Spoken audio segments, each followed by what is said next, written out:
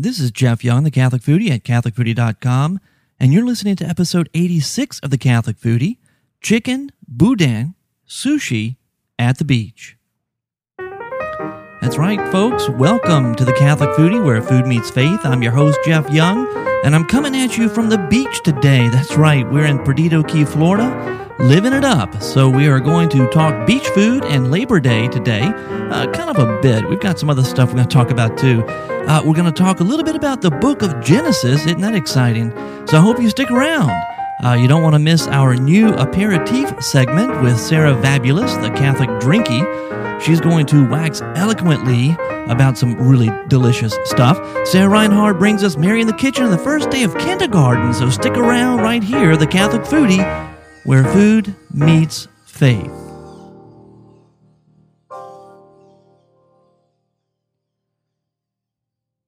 Well, I tell you what, we are coming to you live today from the beach, Perdido Key, Florida. And you know, this is weird. I brought all my equipment here and set it up. I'm sitting at the counter in the kitchen, which is oddly enough very appropriate. But you know, I've got like a live audience here they're kind of a captive audience. It's my wife's mom and dad, my mother-in-law, my father-in-law. They are here cooking and hanging out, and they've got me to entertain them. Kind of crazy. The rest of the family down at the beach, they're having a good time. The kids are playing and having fun. No, we have not seen any oil, if that's what you're asking. No oil in the Gulf of Mexico that we've seen. It's been really nice. Weather's been great. So we're going to talk about the beach today and kind of what's gone on since we got here. And you know, I mentioned that we're going to talk about Labor Day and beach food. You know, I don't know. I guess it is beach food. But this is stuff that you can prepare right there at home. And not only that, but we're going to talk about jambalaya. Remember I told you last week I was going to give you my recipe for jambalaya, and never got to it? We were running too long. Well, you get it today. And I'm also going to share with you 7 inspirational quotes from Famous Foodies. And first, we have to start with our prayer.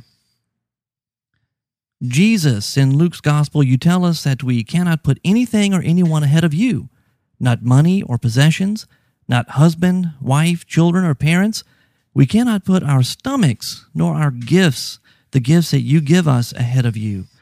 Jesus, as we join together to enjoy this meal, grant us the grace to remember and to live this truth. Grant us the grace to make you number one in our lives, and to love you above all things, and to love our neighbor as ourselves, especially those who are closest to us, those we know the best, and who are sometimes the hardest to love. Jesus, you are our all in all. You are everything. Bless us, Lord, and these gifts that have come to us by your hand. Amen.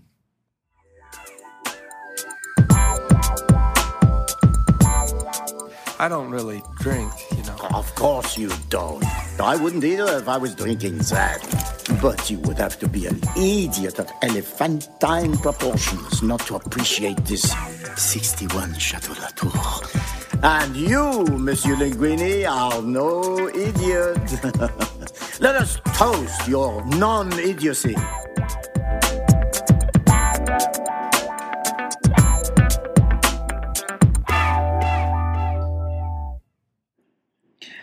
This is Sarah, and I am the Catholic Drinky. I run a blog called CatholicDrinky.com. You can also find me on Twitter at Catholic Drinky. I'm excited to be here. This is my first official week being a part of the Catholic Foodie podcast, and I thank Jeff very much for inviting me to be hopefully what will become a weekly part of his podcast. So let's hope that I do a good job today, and he will invite me back. I have enjoyed calling in for a couple times over the last couple weeks, and so that's just been a total blast. This is my first foray into podcasting, so forgive me if I ramble. I'm still learning. I'm new at all this. But today, Jeff invited me on to speak about one of my favorite drinks, which is Firefly Vodka. If you haven't heard of Firefly, it is a southern vodka distilled over in Charleston, South Carolina. It is a sweet tea vodka. That's right, sweet tea. That southern delicious beverage mixed with vodka. You might not think that would be very good, but let me tell you, it's one of my favorite things. Firefly was introduced in April of 2008, and as soon as I heard about it, I had to hunt it down and find it. Of course, I'm a avid sweet tea drinker, and so what could be better than vodka and sweet tea put together? And since then, Firefly has come out with different flavors, including peach, raspberry, mint, and lemon. Also, this year they introduced a sweet tea bourbon. I don't even like bourbon, but I absolutely love this drink. It's great just on the rocks. You can add a little water to cut it if you want, but I love it just on the rocks. There's lots of different things you can do with Firefly. You can drink it on the rocks with a little bit of water, half water, half Firefly, or you can mix it with some lemonade, which is my favorite way to drink it, like an Arnold Palmer. He used to drink half sweet tea, half lemonade drinks, and so you can make a adult version of that using Firefly. But the sky's the limit. I've enjoyed experimenting, trying new things, making Firefly daiquiris, taking some lemonade frozen concentrate, putting it in a blender with some ice and a little bit of water or lemonade, and put in the Firefly in, and just using that blender and just make a different kind of margarita daiquiri style drink. Take it out to the pool and just enjoy a nice summer afternoon. But I blogged about Firefly on Friday the 3rd, and so if you haven't checked out my blog, you can go see my whole blog on Firefly over there, and I will just discuss a little bit of what I talked about. In May, I was able to go to a dinner with the owner and founder of Firefly, Jim Irvin, and it was such a pleasure to meet him and just talk to him about why he started it and how he was inspired, and just get to know the man behind something that I enjoy drinking. As many of you may know, I love beer a lot. I drink a lot of beer, and so I've been able to, since I've been plugged into the beer community here in Atlanta, Georgia, meet a lot of brewers that come to town for various beer events and things. And so any opportunity I have to meet someone who, is the brainchild behind something so delicious, I'm going to jump at the opportunity. It was at a really nice Southern fusion restaurant in Atlanta. And it was a 4-course meal with actually 6 courses of drinks. And so it was absolutely just a great experience. If the menu and everything is listed on my website, but I must admit, my favorite drink that we had all night was actually the bourbon on the rocks. That was really nice. Or the Firefly lemon with a little bit of ginger ale. I hadn't thought about mixing Firefly with ginger ale, and gosh, I think that was probably the most popular drink of the whole night with everyone who was there. I think there were about 40 of us there. I went with 5 of my friends and just had a total blast with them. Just trying all sorts of nice Southern food paired with different flavors of Firefly drinks that they had all come up with. They had all created, mixtures of Firefly with, a soda or just other things. And so it was just a lot of fun. If you ever have a chance to go to a beer dinner or a wine dinner or, a liquor dinner where they pair the food with a certain drink, I definitely recommend it. It's an experience that really, unless you are working for the company that produces the alcoholic product, it's unmatched. I know that sometimes I try to, everyone who drinks wine tries to match their nice red wine or white wine with whatever they're eating. But when you actually go to an event with the folks who created the beverage, it's just, it can't be compared to what you try to do at home, because they just do such a great job of knowing what their product pairs with. And so I try to go to beer dinners a couple times a year here in Atlanta. And I know they have them all across the country, so definitely give that a shot if you have the opportunity to do so. Firefly this summer introduced some new products that are pre-mixed products. They're sweet tea vodka mixed, gone ahead and mixed with lemonade, or they have just a straight vodka they have already mixed with lemonade. You can just buy them much like you can, pre-mixed margaritas, and they are really, really good. Just beware, they're stronger than you might think. I learned that the hard way, sitting out by the pool. I was like, wow, these are definitely stronger than I was expecting for a premixed product. So just a warning for you there. But vodka was probably my first favorite alcoholic beverage that I tried.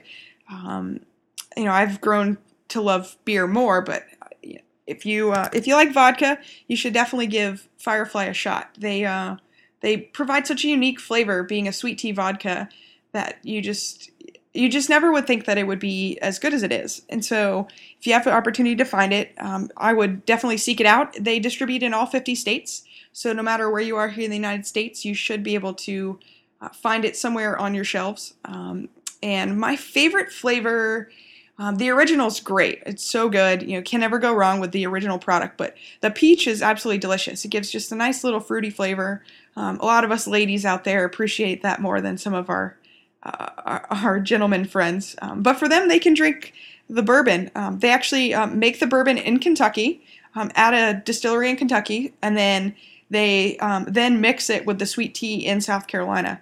So know that this is actual bourbon whiskey, so you don't have to worry about, oh, well, it's not really real because it's not made in Kentucky, because everyone knows that real bourbon is made in Kentucky. So you can sleep soundly at night knowing that this was made in Kentucky. And let's see. You can actually follow Firefly on Twitter. Firefly Vodka is their Twitter name. Matthew is the guy who runs that for them. He is absolutely outstanding.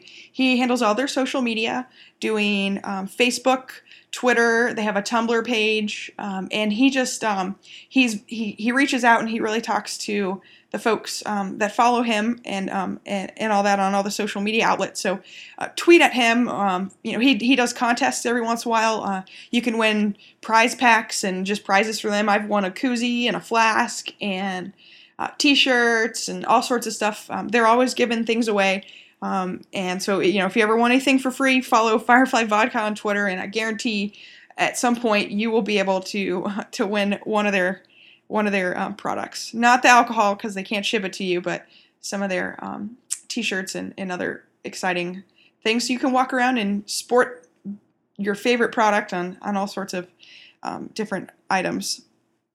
But I think that's about it. I hope that you enjoyed a little bit of background on Firefly Vodka.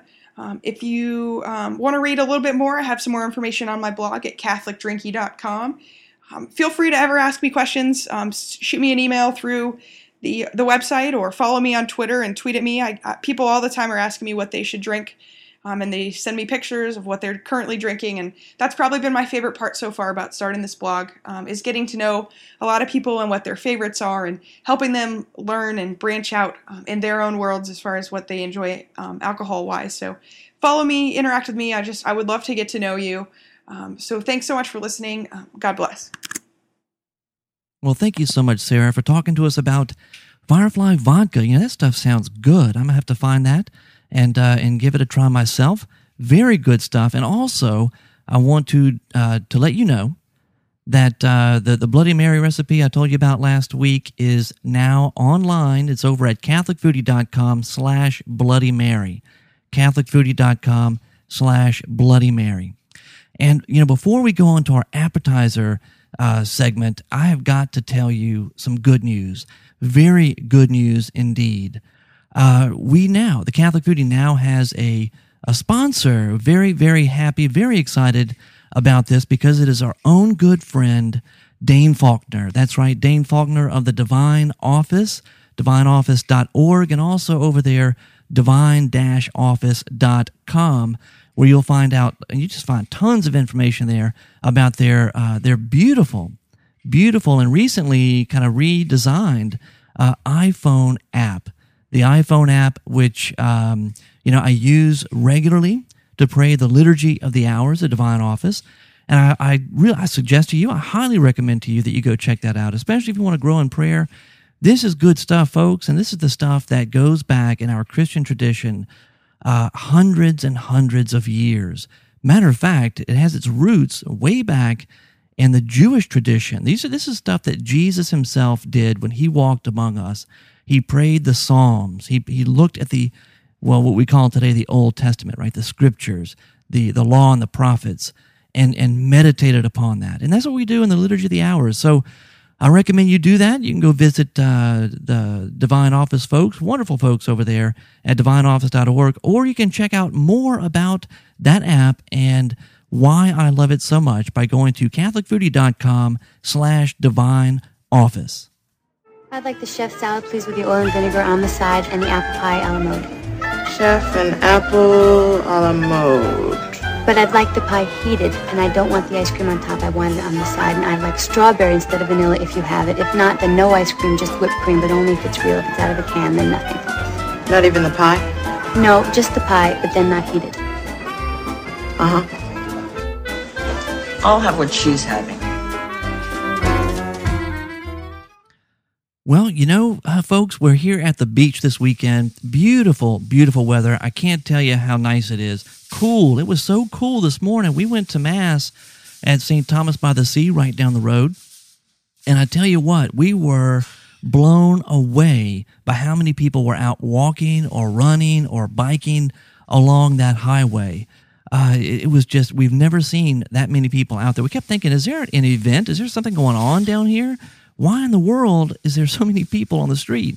But, the truth is, it was just so nice. The weather was great. We had about 3 weeks in back home in Covington, Louisiana, where the humidity was just ungodly. It was awful. It was terrible. You could not cool down. The house got hot. Everything got hot. You go out into the car, and you sweat to death before you can get the thing started and get the air conditioning going. And the air conditioning could hardly keep up with the heat. So just crazy stuff, So to have the weather this nice right now with like just about zero humidity is fabulous. It is just so nice. So anyway, as I said, we're here in Florida, and we came down on Friday. We made that drive. We were a little bit late getting here. And if you ask Char, she'll tell you that it's all my fault. And it was, pretty much. It was. I mean, I think that there are things that we could have done differently to leave earlier. And of course, I do take blame for that. But anyway, we left a little bit late. And we hit so much traffic. Normally, this is like a 3-hour drive, okay?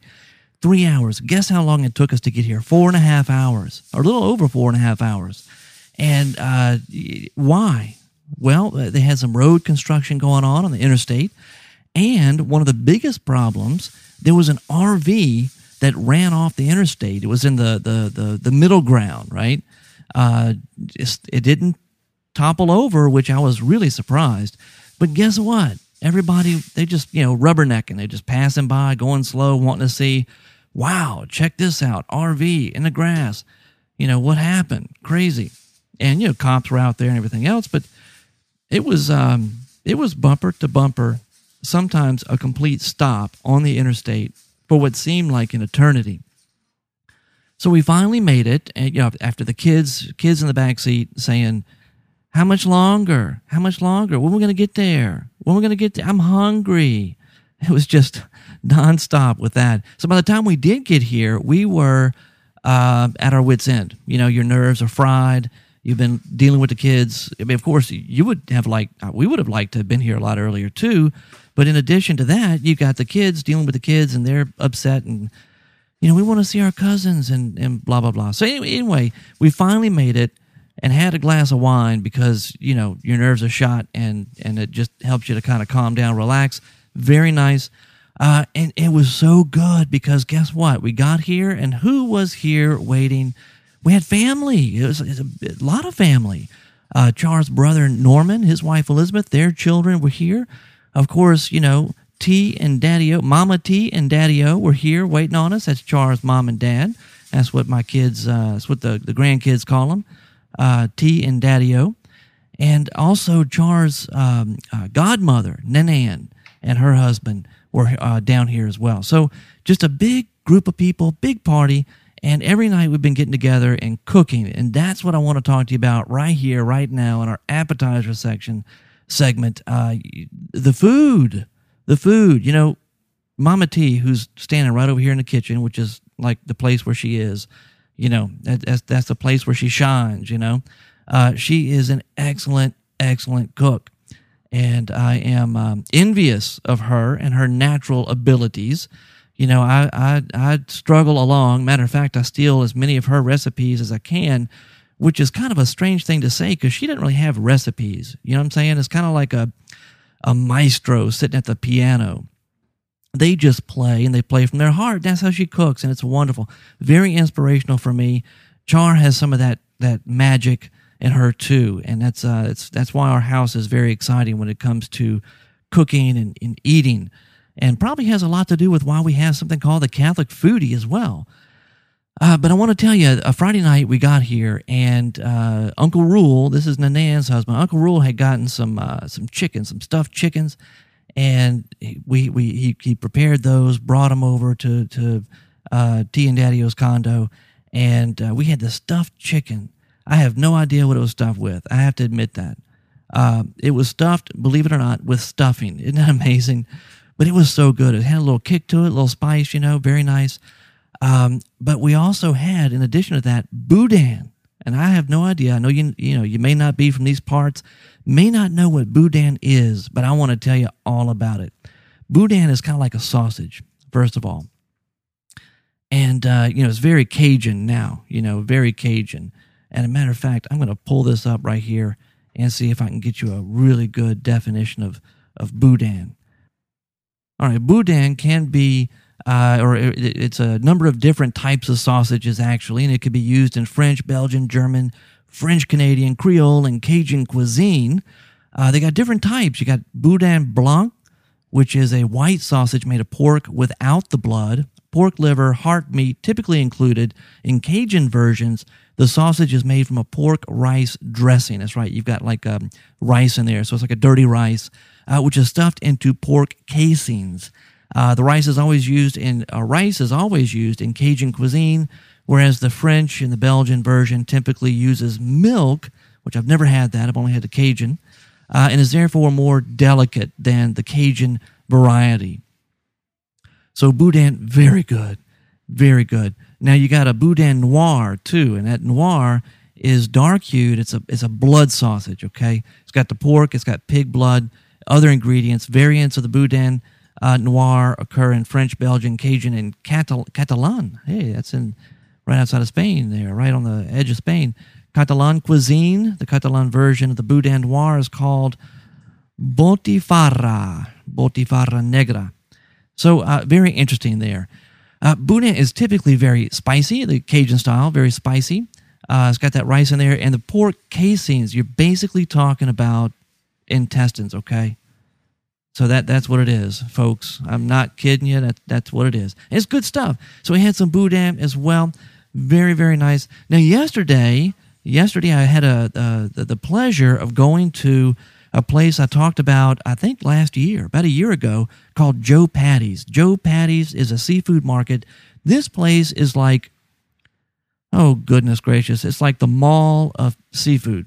It's just seafood wall to wall. You've got and it's all fresh. That's the thing. It's all fresh. Family-owned business. Catholic family, by the way. Been here forever. I can't remember the date it started. I have to reference in the show notes the last episode where I was actually there and interviewed some folks from Joe Patty's. I'll have to reference that in the show notes, which you can check out over at, how about we do it, let's see, CatholicFoodie.com/beach. How about that? CatholicFoodie.com/beach. You will find the show notes, and in there I'll reference the last episode where I talked about Joe Patty's and visited there.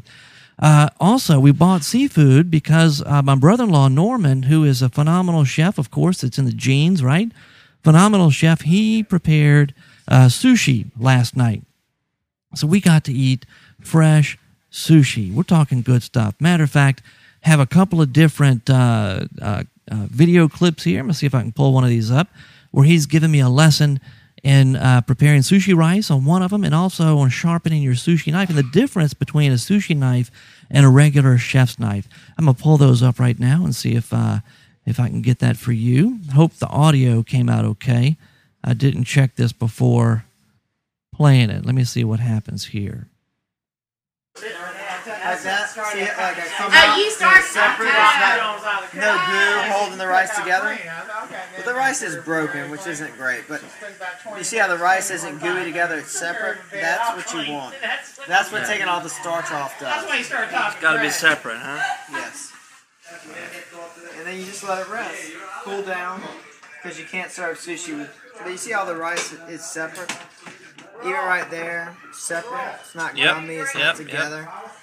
All the starch is off. Cool. Love Slightly it. al dente. Perfect for sushi, huh? Perfect. That's right. You know, I assisted him with that last night, and one of the things that you have to do in the very beginning is you take this big bowl, fill it with ice water. Now I'm talking like cold ice water, and you soak the rice in that. And you've got to kind of stick your hands in there and swirl it around. And what you're doing with that ice bath is you're removing the starch from the rice. And that's, as he was saying just now, is what makes it kind of sticky, but it's individual pieces of rice or grains of rice. So it's not all clumped together. Like normally if you make rice for, I don't know, down here like red beans and rice or something, even like jambalaya or whatever for gumbo, you're going to wind up having rice that's kind of clumped together. That just kind of happens. But with the sushi rice, you take all that starch off, you separate the individual grains that way. Makes it very easy to roll. So he made us some rolls last night. I don't even know if I could tell you all the different fish he had. I know he had tuna and salmon. I'm sure we had some other stuff. Can't remember all the different kinds. It was a lot of people here. We had a lot of fun. Of course, LSU was playing on the TV last night, and guess what? We won. I know it's hard to believe, but it's true. So lots of fun. I think this is a video where Norman talks to me about the type of knife, the sushi knife, and what makes it different. Let me see if I could pull this up here. All right, so what are we talking about, Norman? Sushi. Sushi means vinegared rice, and so you need vinegar. I like apple cider. Me too. From Winn-Dixie.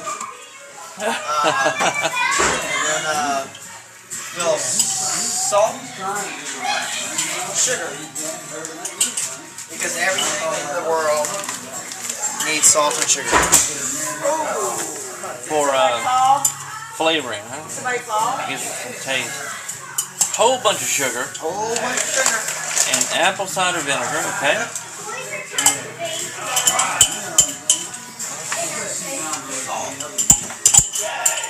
Too much salt. Sea salt's good. Now, you know Mary? Bathe together. Sea salt. Oh, they can bathe together. Dad, Chris was trying to bathe with Anthony. I mean, Anthony's trying to bathe with Chris. Well, they can do it, but they got to do it quick. And you know what? The whole world's going to hear that. So, love you. Where's Mama? He's coming. And how long you cook it? Just until it's slightly Dissolve it. So like a couple minutes. And typically, if you're like a hardcore pungent-y, super duper, or gotta be super right, you do about your third of your vinegar, you get it hot as can be. Then you add your sugar and your salt. And then once your sugar and salt is dissolved, then you add your rest of your vinegar and incorporate it like that. But I don't like a super tight vinegar. See, that's almost dissolved, and I didn't really kill the vinegar. My man! How you doing? So, see, I'm not getting even so that I didn't kill the vinegar. That's not long at all. That was like maybe, I don't know, 45, well, about a minute and a half. Yeah. Minute and a half. And if you taste it, Very very balanced. Oh, that's good. You gonna change it? So it needs a little salt. Y'all need to go get All right, we're going to add a little more salt. And here we are. We're talking about sushi tonight. Sushi made right here at home. Pretty cool.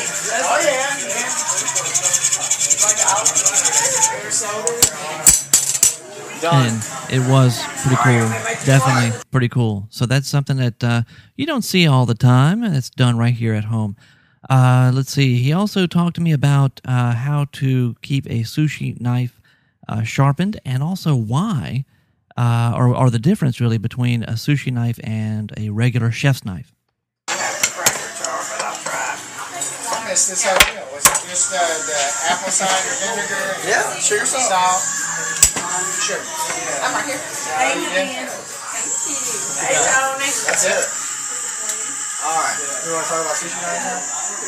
Sushi rice or knife sharpener? Pretty good. Okay, sushi knife. Sorry? Sharp on one end. It's only beveled on one side. The other side is flat, super flat. So to sharpen a sushi knife,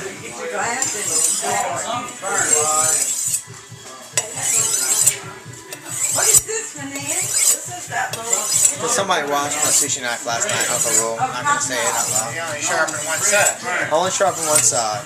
So obviously that bevel is going to be facing me, and it's going to be a dull knife because the bevel is facing me.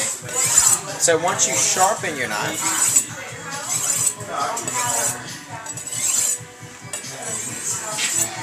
then you just have to hone it. Honing is just me straightening the blade. So right there, that's what you're doing. You just, now you're putting it straight. Once you hone it,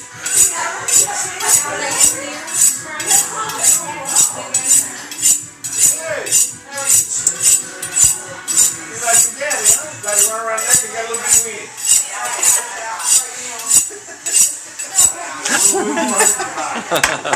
and then there you go. So you gotta clean off the Shards. That's about as sharp as you get right there. So you can shave hair. Anyway, there you go. And that's it? That's it. Awesome. Sushi vinegar. Then you wipe the hair off before you. Yeah, you wanna maybe clean the hair off before you eat sushi vinegar. And those, by the way, those sound clips are actually from videos that I took of making sushi rice and sharpening that knife. So they're going to be posted also over there at catholicfoodie.com/beach. And just a reminder, while you're over there at catholicfoodie.com, don't forget to sign up for the new newsletter, which will be going out about the 20th of this month, about the 20th of September. So go ahead over. It's the first issue, the very first one. This is a new thing, and you are not going to believe the lineup that I have of folks who are going to be contributors, or contributors to the newsletter. Very exciting stuff. You definitely want to sign up for that. You can go to catholicfoodie.com/newsletter, or just go to catholicfoodie.com, look on the right-hand side of the screen. Right there, you can sign up for that newsletter. Very exciting, and don't waste any time. Go ahead and do that. It's going out on the 20th of this month.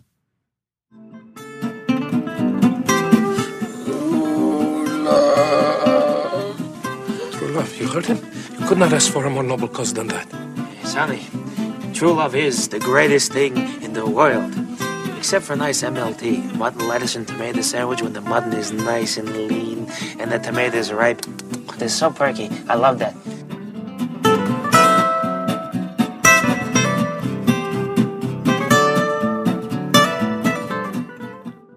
Well, today I'm actually going to serve your salad along with the main dish, the entree. You get both of them at the same time, which happens sometimes at home, right? It's just kind of a relaxing meal. You're just sitting there with your family, your friends. You don't want to go through a whole lot of, pomp and circumstance. You have it together. It's all served together. And that's what's happening right here. Kind of relaxed today. Very simple. We're at the beach after all. And I want to share with you a blog post that I came across just the other day. It's called the 7 Inspirational Quotes from Famous Foodies. Now, this blog post was over at the Copywriter's Kitchen at copywriterskitchen.com. Love this blog. I absolutely love it. Matter of fact, a little friend of mine over there who runs this blog, you're going to have to go check out all the good stuff that Lorraine Thompson is doing over at copywriterskitchen.com. I love it. The catchphrase here, the tagline for Copywriter's Kitchen is fast, frugal, scratch cooking for freelance writers and other busy people. Very good. So she had a post up, and this was from, I think, August 25th, and it's called Novice Chefs Get Cooking with 7 Inspirational Quotes from Famous Foodies. And she kind of introduces this article or these quotes. She introduces it and makes a few comments of her own, and you can read it over there at copywriterskitchen.com. But I'm going to skip down to these 7 inspirational quotes or tips from Famous Foodies. Remember, one of the things that I do here at the Catholic Foodie is I try to inspire you and encourage you to get back in the kitchen and to cook instead of spending money over at McDonald's and all those kinds of places, to actually cook at home. And if you've got children, to kind of include them too in the cooking process, so that you can it's fun. First of all, it's frugal too. And it's just really good for the family to cook and to eat together. It bonds you together. It's kind of what family's all about. So anyway, that's why I want to bring these 7 inspirational tips or quotes to you from Famous Foodies. Here's what she says. Here are 7 simple tips on cooking from Famous Foodies to inspire, motivate, and challenge you as you begin your new adventure in cooking. Number 1, put your heart and soul into what you cook. Now, this is cool. This is a great quote because I shared this with you a couple of episodes back. Cooking is like love. It should be entered into with abandon or not at all. That comes from Harriet Von Horn, who is an American newspaper columnist and film television critic. So cooking is like love. It should be entered into with abandon or not at all. Number 2, put time and care into your cooking. Enchant, stay beautiful. That's the tip, okay? Put time and care into your cooking is the tip. Here's the quote. Enchant, stay beautiful and graceful, but do this. Eat well. Bring the same consideration to the preparation of your food as you devote to your appearance. Let your dinner be a poem, like your dress. That's from Charles Pierre Moncelet, a 19th century French author. Number 3, here's the tip. Don't try to make it too fancy. And the quote, make food simple and let things taste of what they are. Kornonsky, dubbed the Prince of Gastronomy, was the most celebrated writer on gastronomy in France in the 20th century, which I didn't know. That's really cool. All right. Number 4, keep in mind why you are cooking.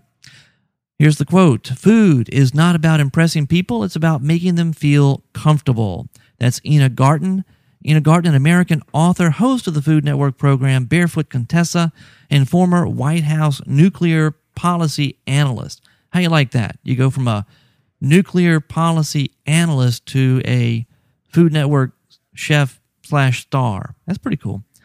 Number 5, ask experts for advice. Here's the quote. If God had intended us to follow recipes, he wouldn't have given us grandmothers. I like that one. Linda Henley Smith, author, educator, speaker, and opera singer. Isn't that cool? You get to cook and be an opera singer. I like that. Number 6, be patient. Cooking is an art, is the quote. Cooking is an art, and patience a virtue. Careful shopping, fresh ingredients, and an unhurried approach are nearly all you need. There's one more thing, love. Love for food and love for those you invite to your table. With a combination of these things, you can be an artist.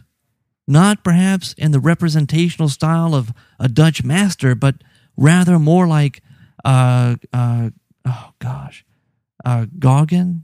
No, that's not how you pronounce it, and I can't remember how you pronounce it. But it'll be in the show notes, okay? It'll be in the show notes. The naive or Van Gogh, I can pronounce that one, the impressionist. Plates or pictures of sunshine, tastes of happiness and love. That's from Keith Floyd, a British chef and television personality who hosted numerous cooking shows for the BBC. And number 7, the final one, except perhaps you might find a bonus here. Number 7, start with the basics and the rest will come. Here's the quote. Once you understand the foundations of cooking, whatever kind you like, whether it's French or Italian or Japanese, you really don't need a cookbook anymore. Thomas Keller, an American chef, restaurateur, and cookbook writer. And you know, you've heard me say that time and again. Cookbooks are great for generating ideas. They're really not so great when you have to follow a recipe line by line. Things often don't turn out the way you think that they should.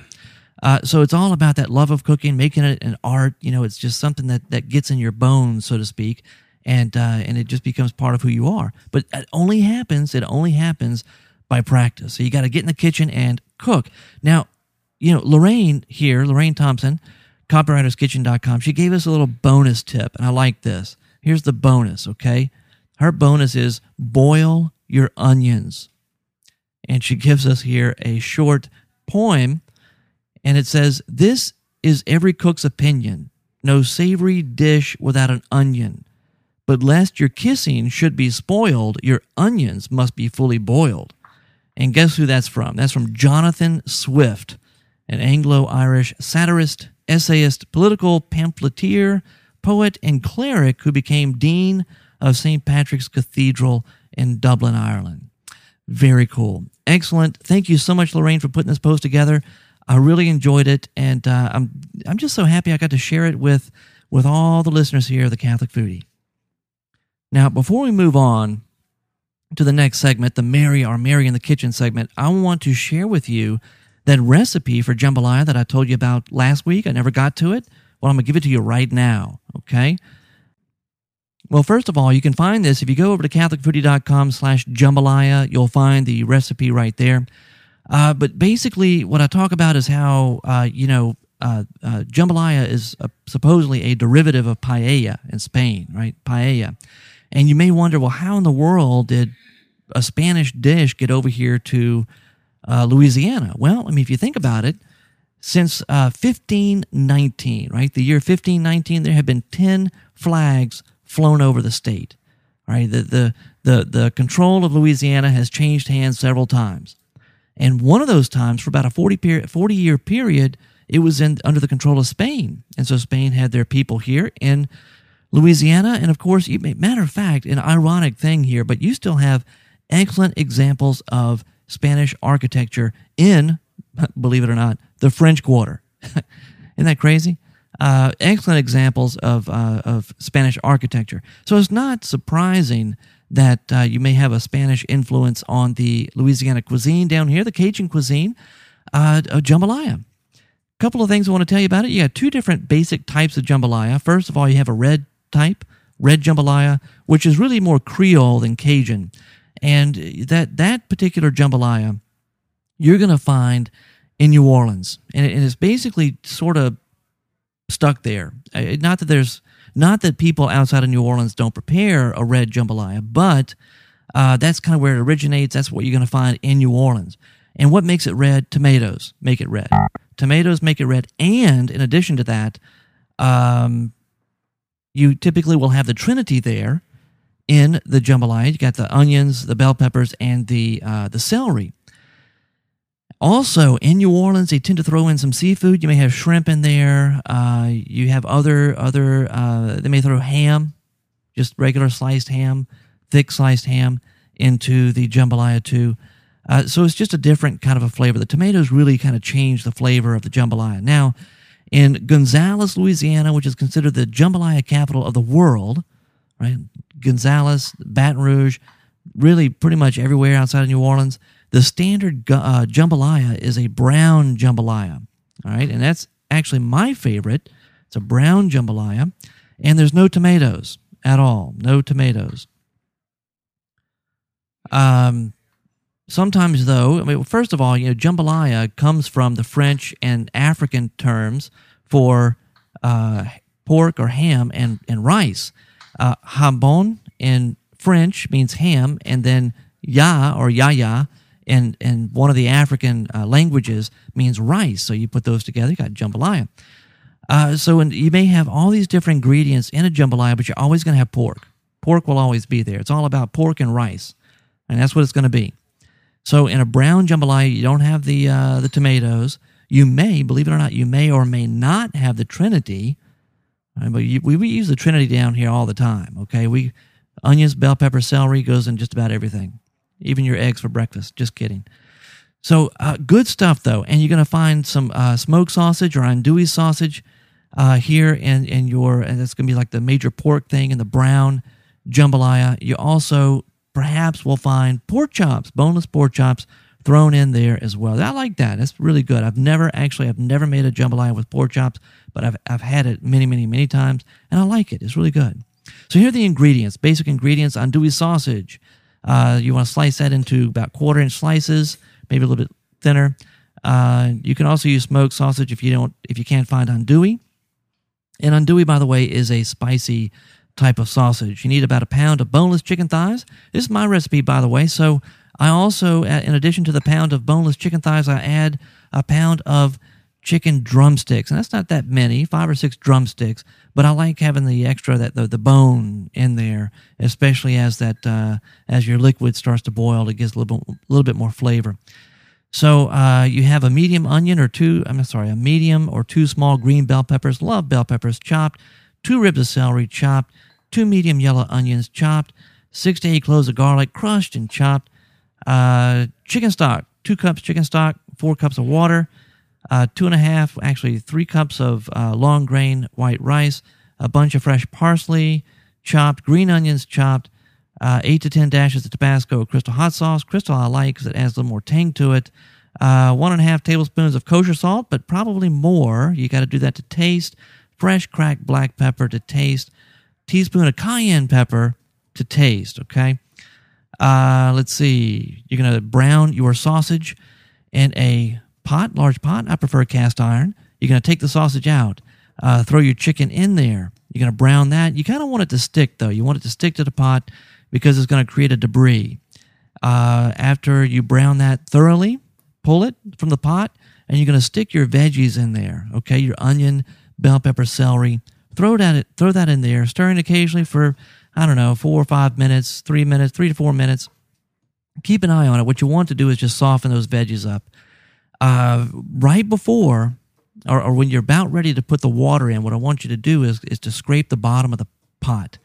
Scrape the bottom of the pot, loosen up the debris there, and that's kind of what gives it the brown color. That's one of the things that gives it a brown color. Plus, it's got that really good flavor it adds to the jambalaya.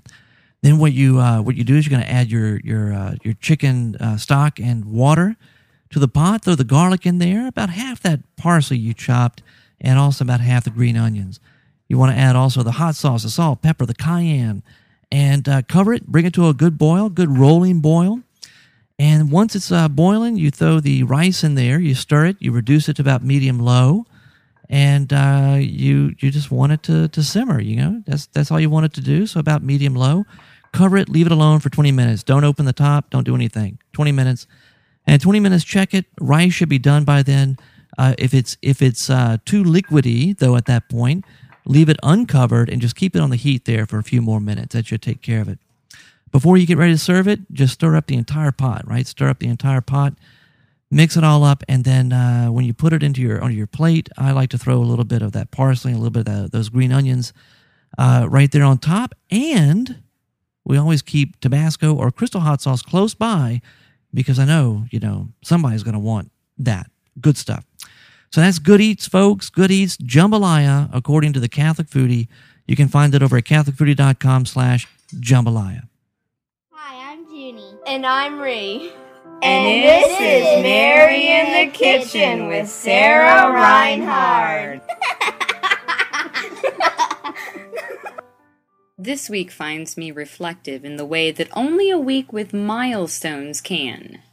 This week, my oldest daughter began kindergarten. By all accounts, kindergarten is a great place to be. She skips out to the bus every day and has a wide smile when she comes home. Every morning finds her eager to get back to school and disappointed that she's only going for half the day. I'm not the kind of mom who cries at these sorts of things. I didn't cry when she got on the bus on Monday, and though I almost teared up when I got her off the bus, I have my 2-year-old to thank for a sudden screaming distraction that made me forget my sentimentality. I appreciate, though, what this week signifies in my mothering.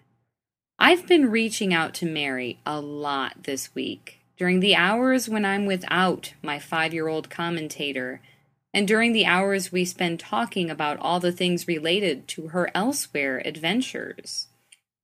Parenting is a series of small sorrows, punctuated by large joys.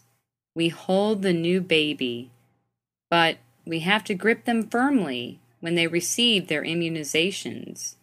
We smile as they join the body of Christ in baptism, but we have to trust that body of Christ to help us in our important catechetical work. We share these children with the world, whether by sending them to school or to sports or to other activities. And we have to correct the inevitable misunderstandings and pains that occur. As I entrust the school system with my daughter, I know that my work is just beginning. My kitchen is going to see a parade of new experiences and, no doubt, many more prayers. I can't help but think of Mary beside me, nodding along. She has been where I am, and she stands beside me, ready to guide me in how to say yes to God on my own path, with my own children. This week, will you join me in saying a special prayer for those involved in education, from the students of all ages to the teachers and professors and the parents? Let's ask Mary to guide all of us closer to her Son. Well, thank you so much, Sarah. That was right on, very appropriate. It's amazing. It's amazing how fast kids grow up, first of all. And it's one of the greatest responsibilities that parents have to educate their children. Very important. And thank you for bringing Mary into it and helping us to look at her as a model and for inspiration. Thank you very much for that. Oh, and you can find more of Sarah Reinhard over at snoringscholar.com. snoringscholar.com. Sarah's got some fantastic things over there. Go ahead and check that out. Well, I do have one piece of feedback I'd like to share with you today. I got an email from Mary Ward. You may remember Mary left us a voice message last week, and she came on and talked to us. Just go back and listen to last episode. Very good stuff. She talked about, I met Mary at the CNMC in Boston. Wonderful lady, and she's got some very keen insights. Anyway, this is really cool. She says, she emailed me the other day. She says, hey, hi, Jeff, heard your podcast where you played my feedback, talked about Mama's Place, which is Silver Moon Cafe there in Baton Rouge, and soul food. It's so strange, getting older, you have to explain soul food because it's old news. Oh, my God. When I heard you giving the audience the history of soul food, it hit me. But your idea about the restaurant is great. On another note, when I stop being so... that's not something I need to read. Okay, I'm skipping that. That'll be cut out. So anyway, that's true. That's great. Silver Moon Cafe, wonderful there in Baton Rouge. And as I said, I'd love to go there and actually do a show from Silver Moon Cafe. It'd be hot, though. There's no AC and all. But and we get to drink lots of iced tea. But that would be fun. That would be fun. Thank you so much, Mary, for listening to the show. Thank you for writing in, and thank you for that voice feedback again from last week. Here's a way you can be creative on a daily basis. Well, how else in your life can you actually create new things every day? And you have to eat. This is the thing we all agree on. If you're going to eat 3 times a day to the day that you die, why not be good at it?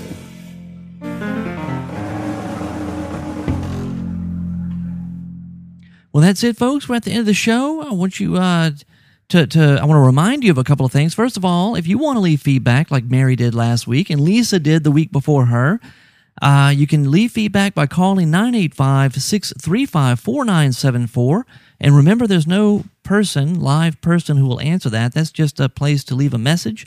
And but it records it in a format that I could play here on the show. 985-635-4974. Call and let me know what's going on in your kitchen. Let me know what's going on in your life. If there's a question you have or a suggestion, anything you'd like to say to the Catholic Foodie, you can just call 985-635-4974. Or always, I'm available by email at jeff@catholicfoodie.com. Also, don't forget to sign up for the newsletter. Go to CatholicFoodie.com/newsletter. Sign up for that. Is going to be launched. The first issue sent out in just a couple of weeks. So not a whole lot of time. Go on over there and sign up.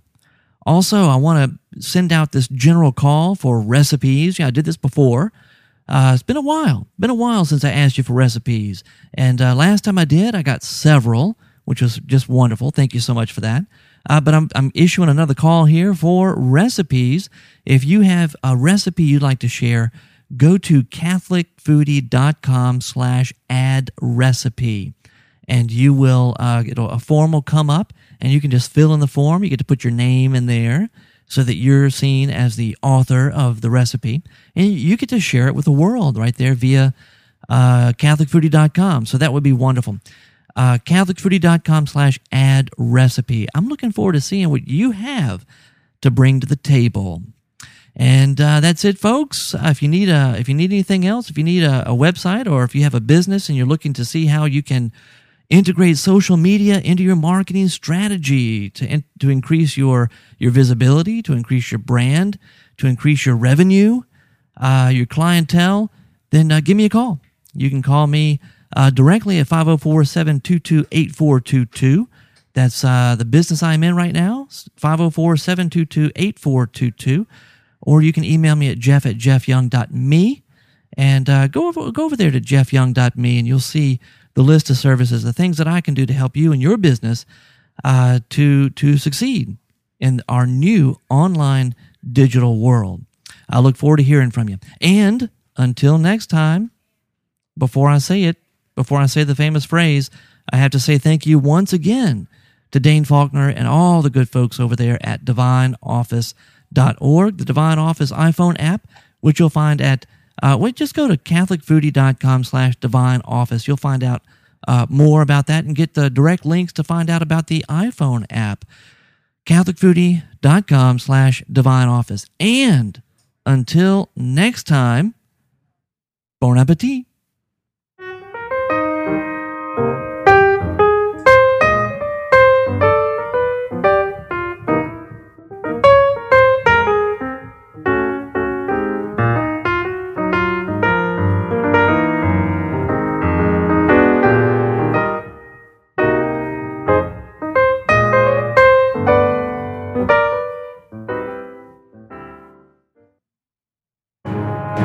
SQPN, leading the way in Catholic new media.